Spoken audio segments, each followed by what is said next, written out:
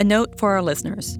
This chapter includes language some might consider offensive and content that could be disturbing. So please consider how you listen and with whom.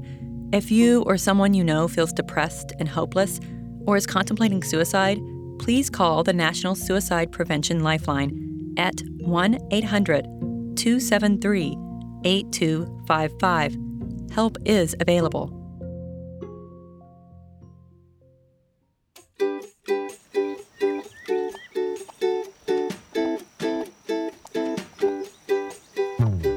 I'm exhausted, physically and emotionally, when I walk in the door at my parents' house. They still live in southeastern Kansas. My mom and dad raised me and my sisters on a country road about an hour south of Fort Scott. Hello. Hey, honey. How are you? You caught me nibbling on something. It's good to see you. Good to see you too. I'm so glad you're here. How you doing? Good. Where's Dad? Hey, Dad. How are you? Just fine. It's good to see you. I go to give my dad a hug, but he's gross. Oh, Hey, you're sweaty. yeah. You're sweaty. Okay, I'm sweaty. Yeah, I'm sweaty. I've been working. Somebody works. I've been working on the tractor, but no choking. He's gonna have Love to get you. the battery for the tractor. here. It's good to be here. Thanks for having me. What's for dinner? Chicken My dad breast, has been out steak, all afternoon lemon clearing and brush in the herb. pasture. He goes to clean up. Mom and I head to the kitchen counter to talk. Walking into my parents' house feels like a break. I've been visiting people whose lives changed after the closing of Mercy Hospital, the only hospital in their small town. Some of their pain is directly related to the loss of the hospital. In other cases, it wasn't.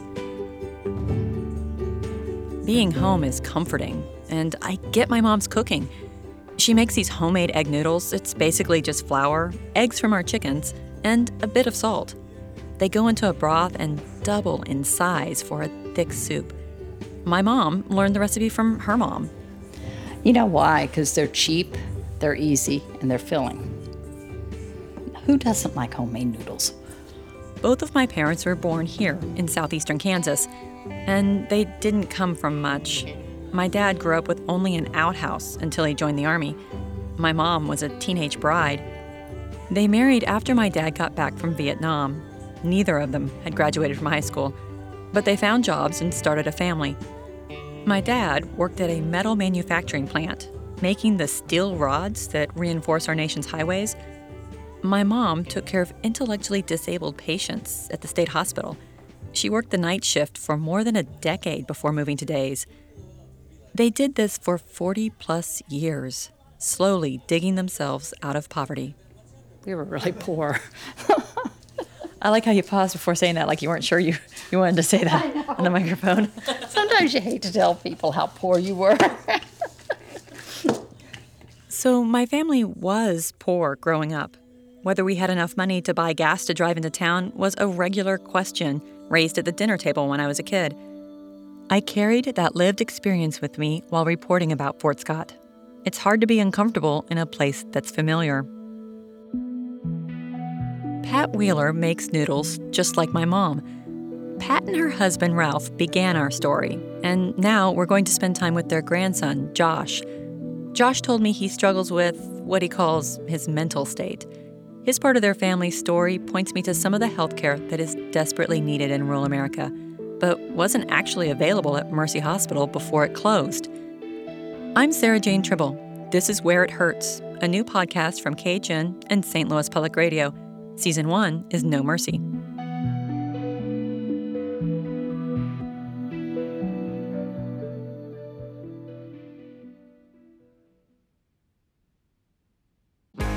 If you have a smart speaker, you have access to the entire world of NPR and St. Louis Public Radio. All the latest news and all the captivating stories. Activate our voices with yours by telling your smart speaker to play St. Louis Public Radio.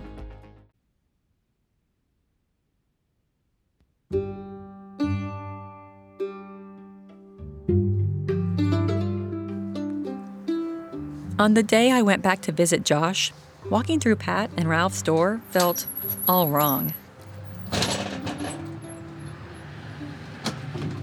Hello. Hello, anybody home?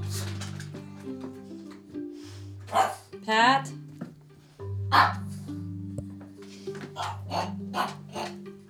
Hello, Pat, Josh, anybody home?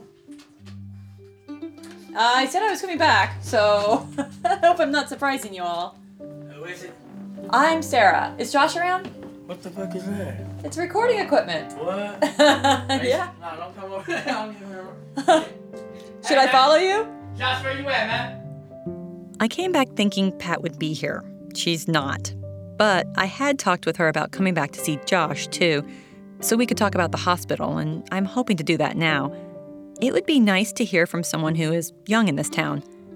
But instead of finding Josh, the first person I see when I walk in is, I think, Josh's friend. Oh, there's a lady here with the microphone stepping in the house. We've talked before, Josh. It's Sarah. I don't think she's bullshitting because I don't think she just... I'm totally recording right now. Totally, I don't think you want to come to somebody's house like that. Don't come I'm here. laughing to break the tension. This guy seems nervous.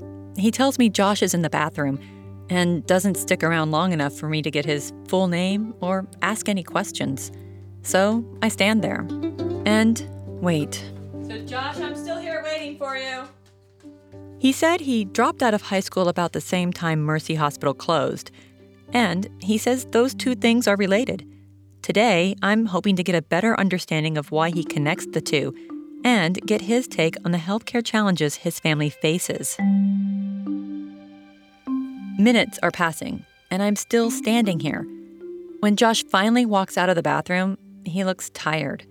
His face has peach fuzz and his hat is dirty. He slouches into a big chair.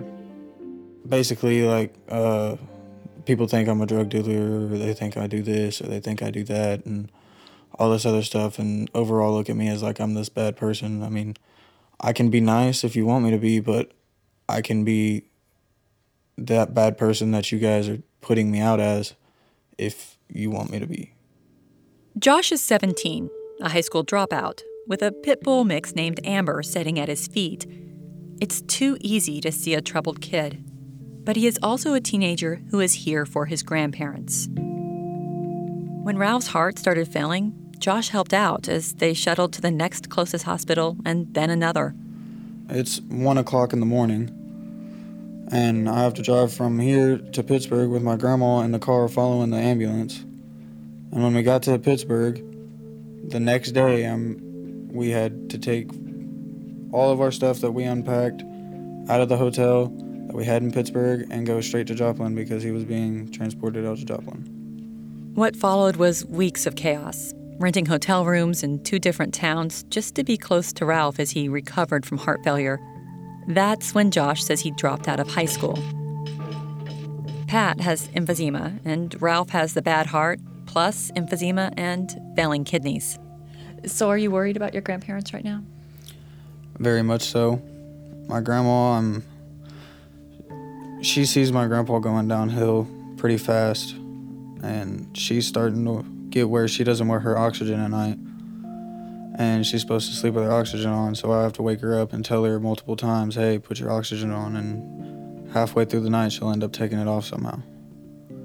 So it's just getting more and more rough every day. Pat and Ralph took Josh in when he was 3 years old, and Josh says Pat has been taking pain medicine prescribed by her doctor as long as he can remember. Months after Ralph came home from the hospital, Pat ended up in the emergency room because of the medicine. It was related to that. She had ran out of them, and she needed to, Josh tries to explain it to me. I don't see how they can take somebody taking 20 milligrams of a hydrochloride form of medication with a no fill, and it's straight opiate. But he's speaking a language I do not know. I'm not following you. What are you referring to? So her oxycodones are 20 milligrams. So they're a way higher level of dosage and more medication than what she would be getting more out of taking those to help her. The doctor had adjusted Pat's prescription, but Josh says the change left Pat still needing pain relief. As we talk, I can't tell what medical condition Pat has that requires opioids for pain relief, but it doesn't seem fair to keep talking to a 17-year-old about this, or his grandmother. to understand all of this, I really need to come back another time and speak with Pat.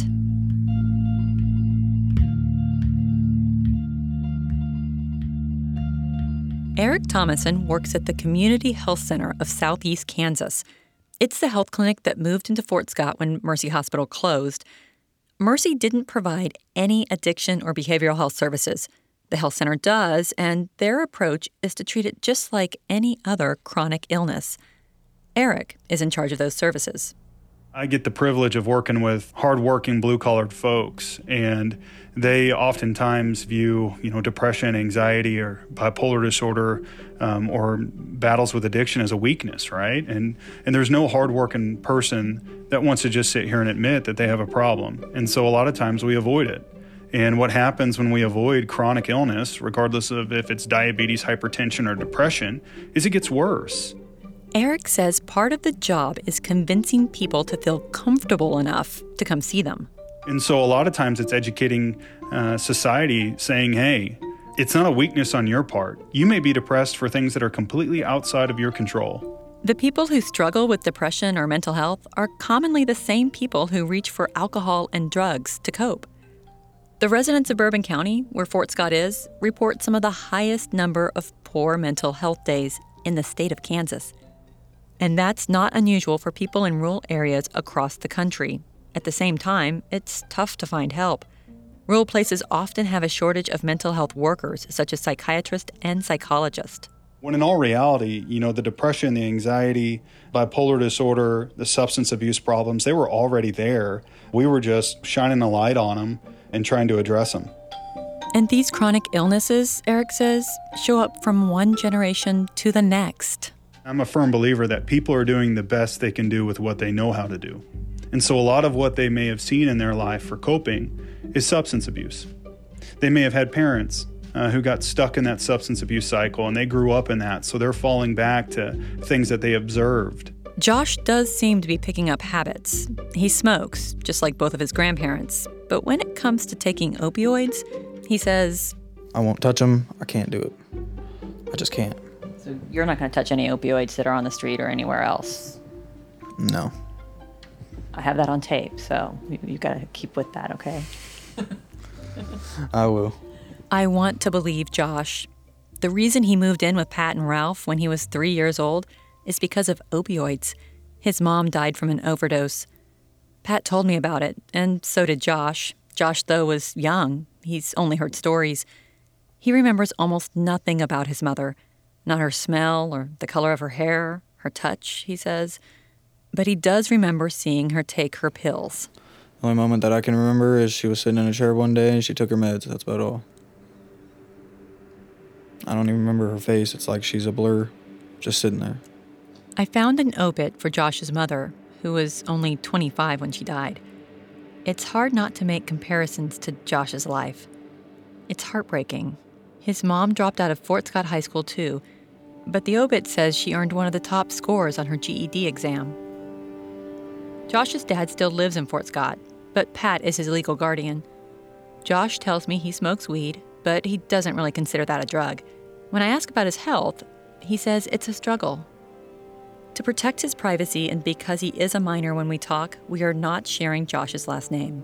I mean, there's been points in times where I've been down and out, and I've thought of suicide. I've tried to attempt it, and I just couldn't go through with it. So,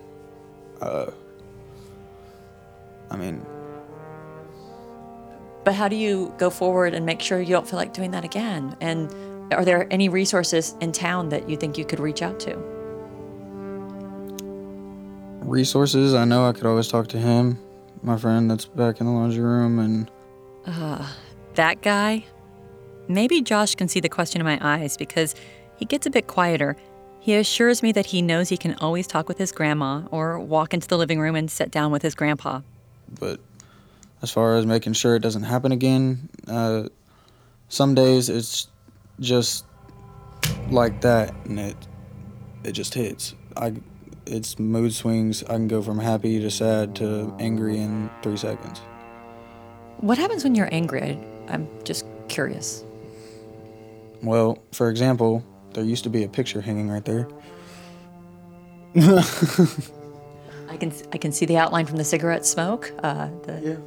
But what happened to that picture? I got mad enough, and nearest thing close to me was that picture in a wall, and my hand went into it. Needless to say, might have had glass sticking out of my hand, and I still pulled it all out and walked down the street. A full beat passes before I can respond. I sense I need to choose my words carefully, and I find myself wanting to help him. I want to plant something in Josh's mind before I leave. Well, I was asking about your mom, and we got off on that, but I'm sorry about it all. The new health center has behavioral therapists and stuff. Like, you could go talk to them. They don't cost much money. Would you ever consider something like that? I will say I've went to a therapist before and talked about my problems, and the one experience that I learned was they say that they're helping you, but 9 out of 10 chances they're actually judging you. And I've already said my mental state isn't good enough right now, and I have anger issues, temperamental issues, so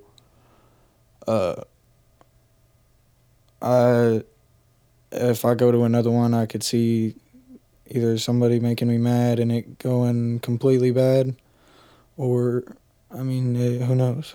I'm a bit scared to leave this boy, this child. I don't want him to do anything to hurt himself. He tells me he's going to stick around. He says he has to.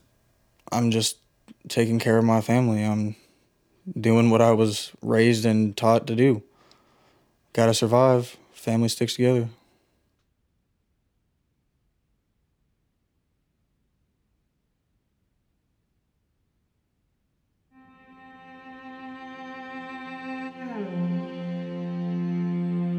Fort Scott has a drug problem, and the city knows it. The local school district passed a mandate last year requiring all high schoolers and middle schoolers to take a drug test. If students don't take the test, they aren't allowed to participate in sports or clubs or even drive to school and park on the property. City manager Dave Martin also told me he purposely promoted a police chief who is really aggressive on drugs. Fort Scott has invested in a narcotics dog. We are making an impact on the drugs. Is it going to go away? No, I don't think it's going to go away, but we have made, I think, huge impact, especially on the meth issues that we were dealing with as a community.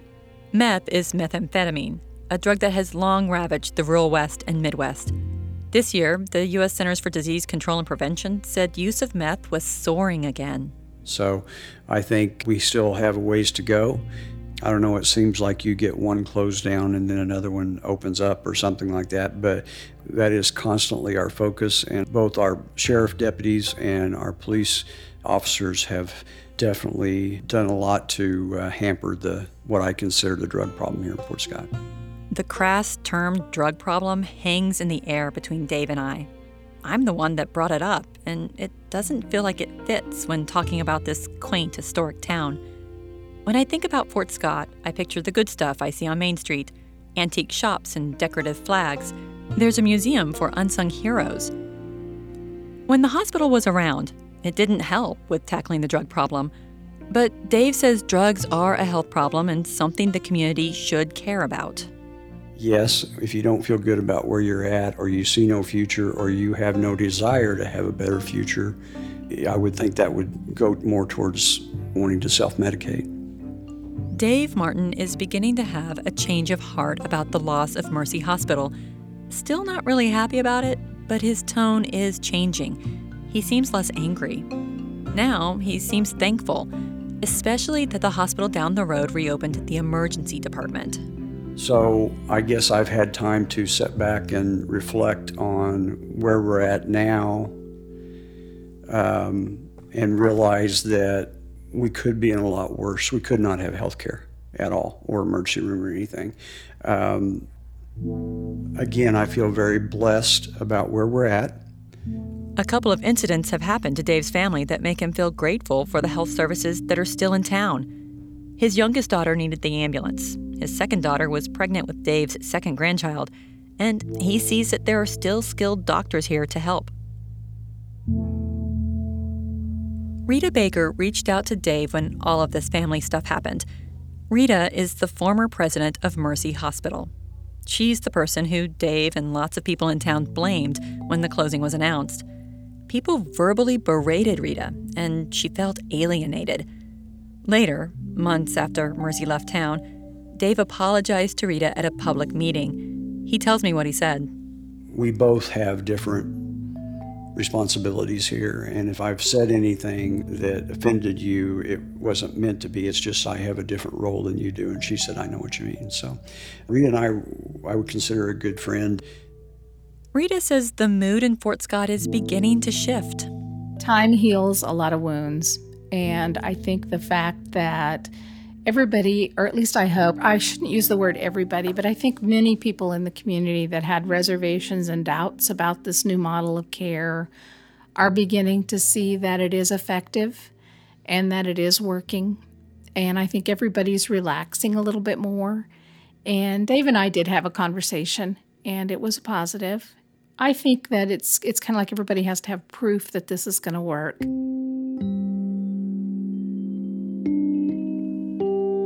While some people may be feeling better, Josh and Pat and Ralph are struggling. When I make it back to talk with Pat, I have some tough questions to ask about what Josh told me.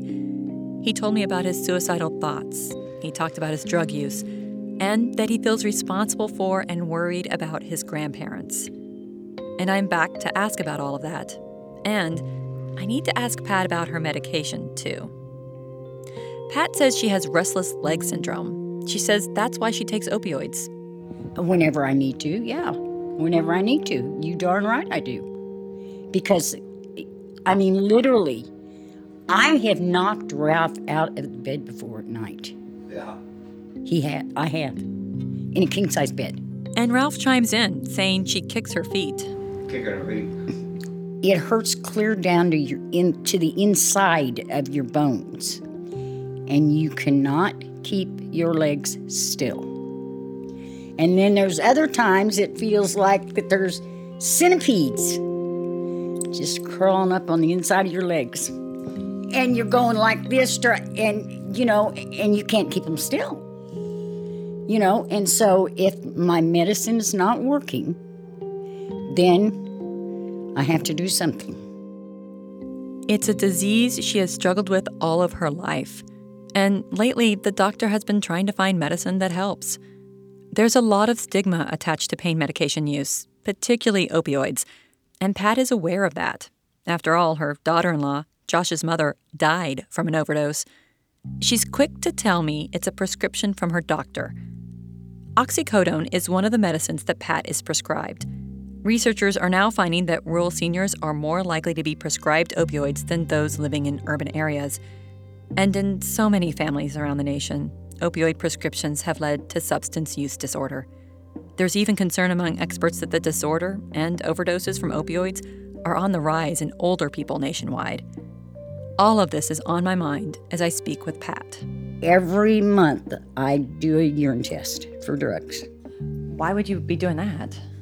Because that's one of the ways that he makes sure his patients are not abusing drugs, the drugs that he prescribes. Then we talk about the emergency room trip. Like with that episode, I knew it was my legs. I've dealt with them since I've been 13, 14 years old. I recognize them, the old buddies now, after all this time. And it wasn't the medicine because I took some of the oxycodone. And it didn't do any good. Did no good whatsoever. None. Didn't even touch it. I look over at Ralph, who's sitting in his chair. What do you think of my questions, Ralph? What do you think of my questions? They're valid. They're valid. Just go ahead and ask her. Yeah. She'll tell you the truth. Yeah, no, I don't doubt she's going to tell me the truth of what she's... I don't doubt that. No. Yeah, no, Okay. If I thought I was addicted to the pain medication that I am on, I would have to think long and hard because of Josh. Josh. Pat worries about him. She's talked to me about being able to feed him. He's a teenager and eats a lot. He shouldn't be smoking, and we've talked about what she calls the stray friends he brings home. It's like the place has become a Grand Central Station. She also fought him on dropping out of high school. You know, he's gotten to the age to where, you know, teenagers, of course, know it all. You know, that's just the way it is. They know it all, especially in this day and age. You know, and what's going to become of him, I don't know, and that scares me. That scares me to death. The last time I saw Josh was that day we talked about his mom, the same day he talked about punching the wall. That afternoon, I went back to follow up and find Pat. At the house, once again, no one answered. And once again, I'm in a doorway, hesitating. Jesus. Josh is half passed out on a bed that you can see from the front door. I think it's his bedroom.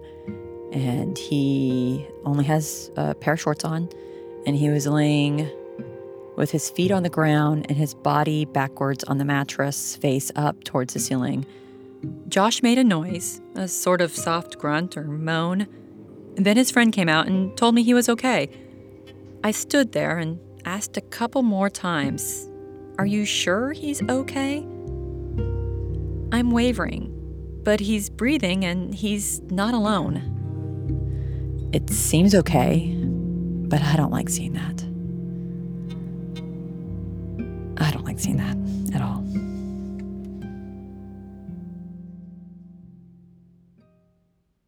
Next time, you'll meet a young mother who returned to Fort Scott after college. So what was your thought process when you heard the hospital was closing? Initially, I cried a lot because I would be losing my job as well as losing a place to have my baby. She's expecting her second child, and she's scared.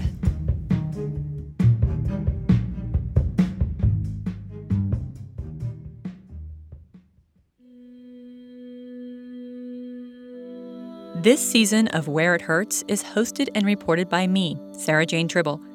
Tarina Lofton is our production assistant. Greg Montanew at St. Louis Public Radio is our sound and design mix wizard.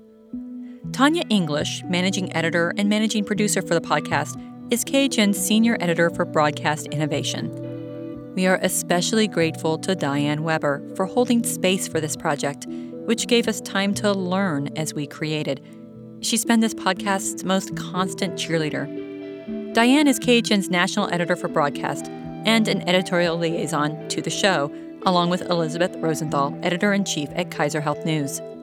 Special thanks to Carrie Feibel, who listened, coached, and offered great questions as we closed out this season. Season 1, No Mercy, is dedicated to my sister Maggie. The podcast is a co-production with St. Louis Public Radio and Kaiser Health News, a nonprofit news service about healthcare in America. KHN is an editorially independent program of the Kaiser Family Foundation.